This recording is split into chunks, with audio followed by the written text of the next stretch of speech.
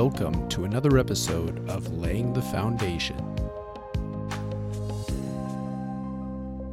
All right, everybody, welcome back to another episode of Laying the Foundations. I'm here with Cathy, one of our amazing interior designers from our Des Moines office. Cathy, thanks for being on the show. Yes, thank you, Skylar, for having me. Yeah, of course. Now, Cathy, you have a ton of really awesome experience when it comes to furniture within spaces. Yes. And I want to hear all about it. So tell me a little bit about your background, where you came from, how you got the experience that you have with furniture. Yeah, so actually before joining the CMBA team, I spent almost 5 years in a commercial furniture dealer. So really spent time on the furniture side, which was great knowledge and foundation coming out of school, especially with it being my first job, to understand more about space planning and what's included. And it's a whole nother world out there on the furniture side. So it was really good background information that I was able to get some experience in before joining the team here. Yeah, absolutely. And it's nice to have, like, you know, for people that are all working on the team together, they're all going to come in with different backgrounds and different, you know, angles or information that they've gathered over their time. Even like the people that are really new, you know, I'm fresh out of college or whatever the case, you know, they're coming in and they're giving something to the team that's different than other people might use. And for you, you've got furniture in the bag. Yes. You know the ins and outs of furniture, and that's so key. So tell me about how important furniture can be to any given space, because we design a lot of different spaces. Yeah. It goes across all sectors that we're creating more of these big open concepts that have flexible spaces in them. And there's this, term flexibility, and what does it mean? And how does that enhance the spaces? So the furniture can really make those spaces functional at the end of the day too. So I would never want to just leave a client with this big open space for them to be like, okay, figure out how to use this now. Right.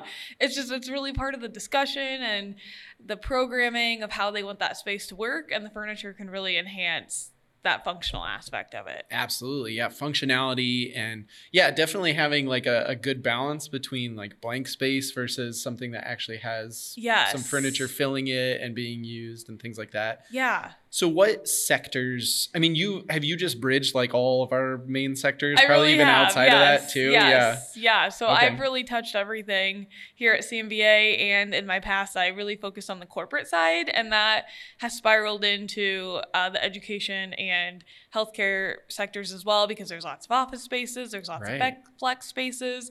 Collaboration, again, is another buzzword that's out there. So, how do we make these spaces be collaborative, flexible? Furniture is just a huge part of that. Yeah, absolutely. So tell me, within each sector, we can start off with like K-12. What are some of the key things that people are looking for when it comes to the furniture that goes within their spaces? What are some of the, like, I don't know, this is like the second time I use the word angles, I guess. Yeah, no, that's good. I think across all sectors, but especially education, that choice of seating is a big thing. All students learn differently. I even like to remind the teachers when they're a little hesitant to let the students have choice of seating and have different styles of seating, even within the classroom, not just filling it with all tables and chairs, but can there be some soft seating? Can there be some stools or bar height seating or counter height so they can stand during the day? Yeah. And when teachers are hesitant about that, I remind them that, we don't want to be in the same position all day either. So the students are going to learn better if they can have that choice, if they can have that flexibility and really be able to move throughout the space. Or as they go from classroom to classroom, they can change their posture. They can focus better because they're not just in that sedentary position all day. Absolutely. Yeah. There's some health benefits. There's some mental health benefits. Like it all kind of works together into making that space better for the people that are using it. You bet. And getting the students excited to be in their classrooms too. You want them to be excited to go to school. You don't want them to think about, I got to go sit at my desk all day. Right.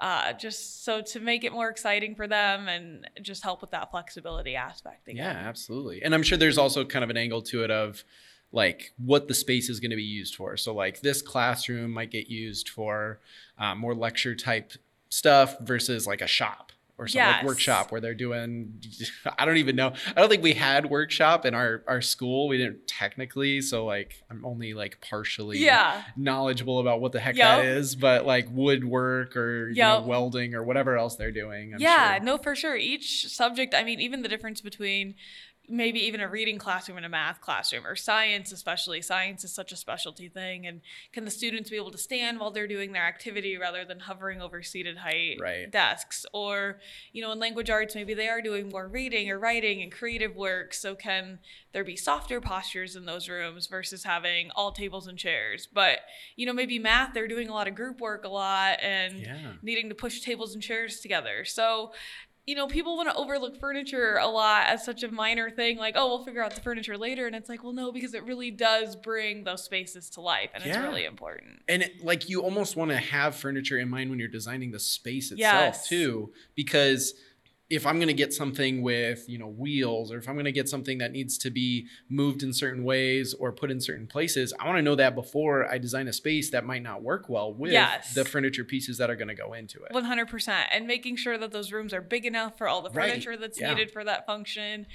There's nothing worse than having a super tiny room that you're trying to cram a whole bunch of stuff into, and then it just doesn't work either. So it is fun to bring that perspective. I know sometimes, we're all guilty of getting stuck in a spreadsheet and knowing that classrooms or spaces need to be these certain sizes. And then, okay, but what shape of that room does it need to be? Does it make more sense to be a square or a rectangle? Or, making sure there's no weird juts in it or columns in the middle of those rooms, just depending on function. So, there's just a lot that goes into it. Yeah, I'm sure a lot of that kind of just really goes into the idea of collaborating with the full team. 100%, yes. Just because you're the architect and right now you're working on, designing the sizes and shapes and stuff of the spaces, work with the interior designers so that ahead of time how you can integrate what they're going to put into the space with what you're doing in the moment. Yeah. And I think our team does a really good job with that we really throw our floor plans back and forth. We make sure not just one person's looking at it. It's a really great collaborative effort to make sure that, like you said very early on in this, that all of our perspectives are brought in, because we also all have different project experience, and bringing that to the table as well so that we can create the best possible spaces. Absolutely. So jumping over to higher education, how do things differ a little bit? Are there some key differences that you see a lot when it comes to the furniture that goes into the spaces, or kind of how they like to fill those spaces than you see in K-12? Yeah, I think we're seeing a lot more of it in the K-12 world with the flex spaces outside of the classrooms, but that is a big part of the higher ed portion of design, is those spaces that the students can come together in outside of class. And how do we keep them on campus so they want to study and aren't just leaving, and going home how do you keep students on campus? Yes, so that's key. That's at the Lindquist Center, they added a cafe to help keep people there, so you can grab lunch in the building, you can grab coffee in the building, and you are just really, how do you attract those students to stay there rather than going to the million other places on campus that they can go. So it is fun that those campus spaces are becoming a little more corporate too. So it's helping with that blending of students as they step in, from high school into college and then into that corporate world. How does that transition look? So that's kind of thought through too with some of the higher ed design. Yeah, kind of give them I don't want to say the illusion, but in a sense, kind of the feel, I guess would be a better way to put it, of what things could look like, once you're done with college, you move into an apartment setting or something like that. Kind of living in an area where there's a cafe downstairs, those kind of fun, which I know a lot of cities are kind of designing those kind of downtown spaces to kind of feel like that, which makes sense. So that's for sure. Cool. That's a whole other topic. So. Yes. We could go a whole other podcast. I know. Ideas. Got to write these down. Yes. So what about I don't know how much we do with dormitories maybe? I haven't touched any of those. Okay. I know some in our other offices have. Okay. Gotcha. All right. I was just curious if maybe when it comes to the furniture that goes in there, I mean, you're talking, beds and dressers and kind of the key stuff that students are going to be using on the daily. I don't know. Yeah. And just making sure things are high use too. You don't want to put cheap IKEA furniture in those that people are going to destroy the first minute they move in. Exactly. So, if they want to bring their cheap IKEA stuff, that's fine. But we're not going to from the college's perspective. Yes, correct. Awesome. Okay. And then now big transition over to healthcare. Yes. That's its own entire world. What are we looking at as far as the kind of furniture that needs to go into healthcare spaces and how that's being used? Yeah, for sure. Obviously cleanability you have to touch on first, because that's just a huge part of healthcare. Definitely. And making sure that those the people who are taking care of the facilities can just easily clean things. It's not a burden, because filling those positions is tough. So how do we make it easy for them to just keep everything clean. But then another part of it is comfort. I think, we're seeing healthcare really go more hospitality feeling, having a comfortable sit, not just having rooms full of really small chairs that people pack together in. I know the pandemic kind of helped with that. Yeah. So, we don't have no longer have these big waiting rooms just filled with chairs anymore, which is nice. So getting that mix of lounge seating. So that way, if you do bring grandma to her appointment, you can stay in the waiting room and be comfortable and read a book or listen to a podcast and not, you don't have to feel like you're sitting in this awkward waiting room for a long time. So I think, comfort's a big thing we're seeing in the healthcare market right now. And again, furniture can help a lot with that. Oh, 100%. Absolutely. If that's what I'm going to be sitting on while, like you said, I'm in the waiting room, or what if I'm like a patient? Are there kind of some key directions that they're going in with that? Yeah, and we could really nerd out too about patient seating. There's all sorts of different recliners that you can get now with all the safety features, and that helps your nursing staff as well, which is another big hit. It's just making sure that the nurses can easily, maneuver patients through seating, and just that functionality. There's a whole nother side of the healthcare part of it too, is that, you have the patients, but you also have the providers that you're thinking about as well. Absolutely. Yeah. Attention architecture professionals. Are you looking for an employment opportunity that will provide you with a wonderful work culture and a competitive pay rate? Look no further than CMBA Architects. Our firm offers flexible scheduling, a casual dress code, and a great work environment that will help you collaborate and create. Plus, who doesn't love having Fridays off? To learn more about our available positions, visit the careers page at cmbaarchitects.com and apply to join the CMBA team. So we talked about kind of the restriction of space and, kind of the difficulty of, maneuvering through that. What about with budget? How do we work with people who might be working on a limited budget, or obviously budget's going to be part of the entire discussion when it comes to the planning and everything like that? What does that look like from the furniture end? Yeah, that's a really good question, Skylar, because, it seems like we work on a lot of projects and budgets get tight. They just naturally do. It's a tough construction market right now, but people want to look at that furniture number and go, whoa, like we don't need that for furniture. Right. And they're just surprised at the cost of it.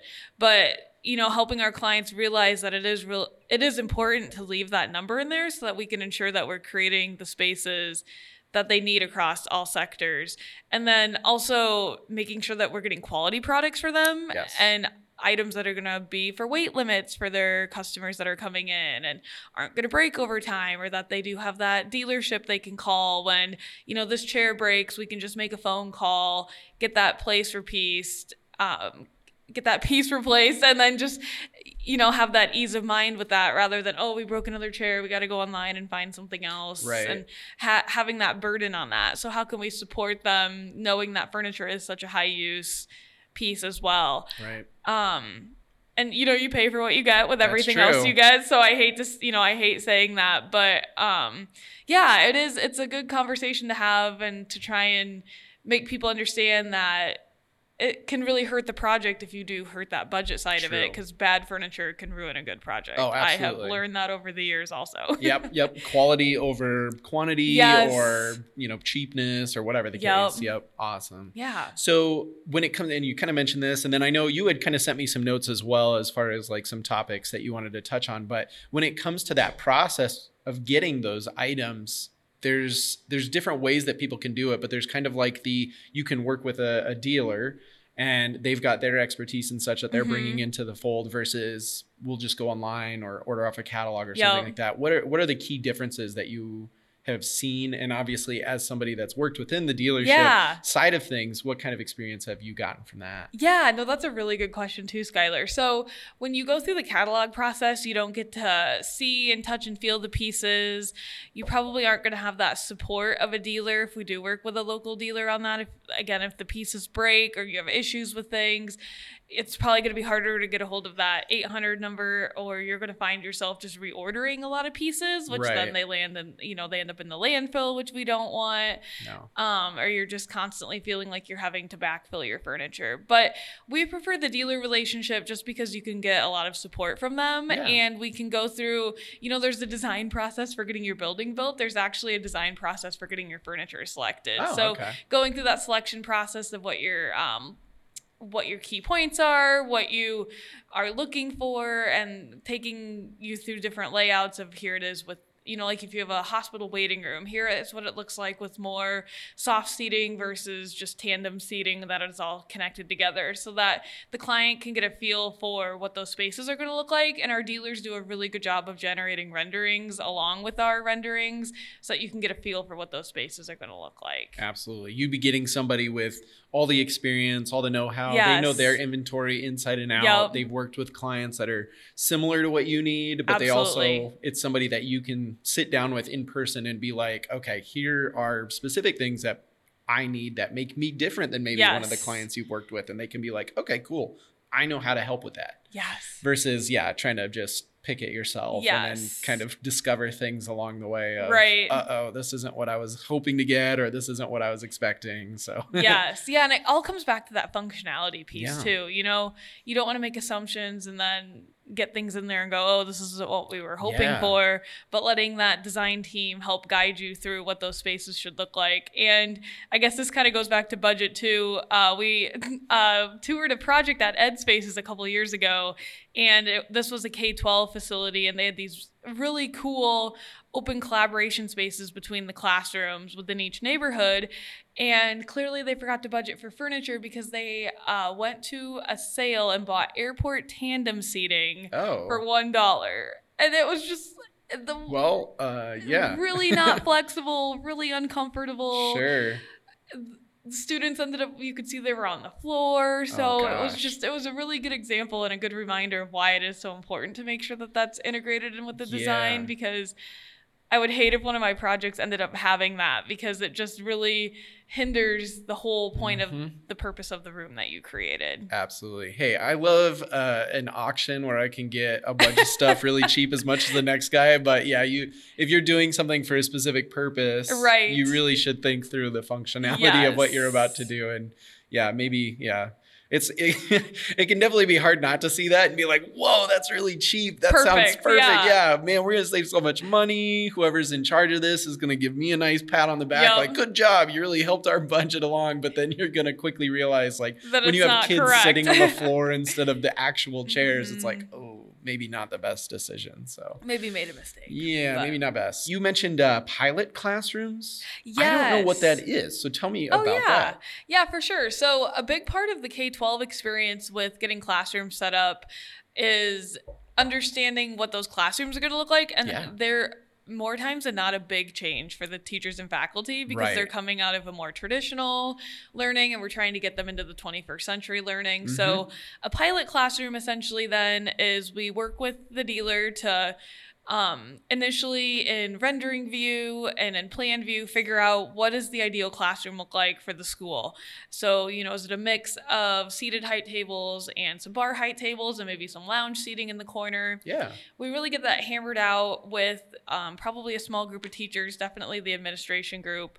But we obviously don't know that they're going to enjoy it until they can see it, because it's hard to imagine a full classroom from just one chair demo or one table demo.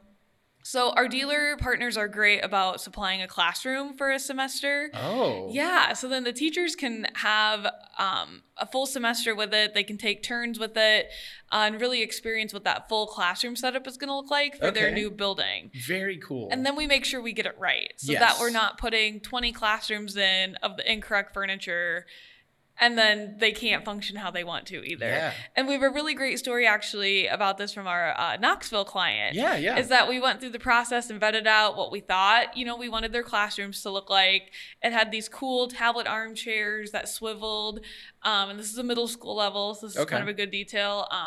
But yeah, we thought we nailed it. But we're like, you know what? Let's do the pilot classroom and just make sure that the teachers all agree that this is what's going to work. And they ended up not liking those tablet armchairs. Okay. And so that was just great because we would have filled the building with those. Right. And then it would have been dysfunctional. But instead, they decided they do want to go back to just the tables and chairs. To just be successful through that. Yeah. And they ended up being really happy in the end. Awesome. And we were also happy that they got to try that so that we don't end up with a bad solution in the end. Yeah, make a mess of like, we need to return these because it turns out not what we thought. And then, I mean, that's going to make a mess for the design process itself. So that's awesome though. That's so cool. I mean, as somebody that can't even like walk into a clothing store and like look at a shirt and be like, would I look good in this shirt without having to go like try it on or something like that, you know? That is such a good analogy, Skylar. It really is. And you know, that's a pretty specific K-12 example, but in our healthcare projects, we're making sure that we have all of the samples for the different waiting room chairs and the different lounge pieces. Task chairs is a big one that we want to make sure we're getting demos on because you don't want to have a task chair that's at desks all day that people sit in that they don't like. So we work really closely with our dealer partners to make sure that we can see those demos and test them to make sure that we have the right selections for the project. Yeah, absolutely. It also kind of reminds me of I talked with some of the healthcare team about the sort of, I'm trying to think of what they called it. There's a term for like where they would take cardboard and they would like create an entire layout. Oh yes, the Lean 3P process. Yes, thank you, Lean 3P. Yeah. And then you could have people kind of come in and kind of get a feel for everything. So it's kind of like that, absolutely, where they can bring in the furniture that they want to use and take a look at. That's so cool. That is so cool.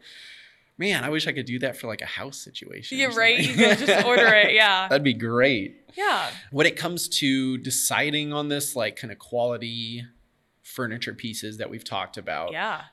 There's a lot of factors that can go into that, but I know you mentioned specifically there's like the upholstery and choices within that as far as ensuring that these will last a long time. They're not going to take, because I mean, especially really any of the sectors that we do, I mean, these are going to be high use furniture pieces. Like how do we make sure that we're picking things that are going to last us a long time versus, as we've talked about, kind of those lesser quality, the IKEA stuff or whatever the case, not to diss on IKEA necessarily. It has its place. It has its place. Exactly. And like stuff that's going to, could only get like maybe a year or who knows how much, like just minimal usage before, like you said, it gets thrown out or whatever the case. Yep. Yeah. No, the upholsteries are a big part of the furniture piece and how they're going to last also, because there's literally thousands of options out there, and just making sure that, and each fabric has its own standards as far as cleanability, what content it is, and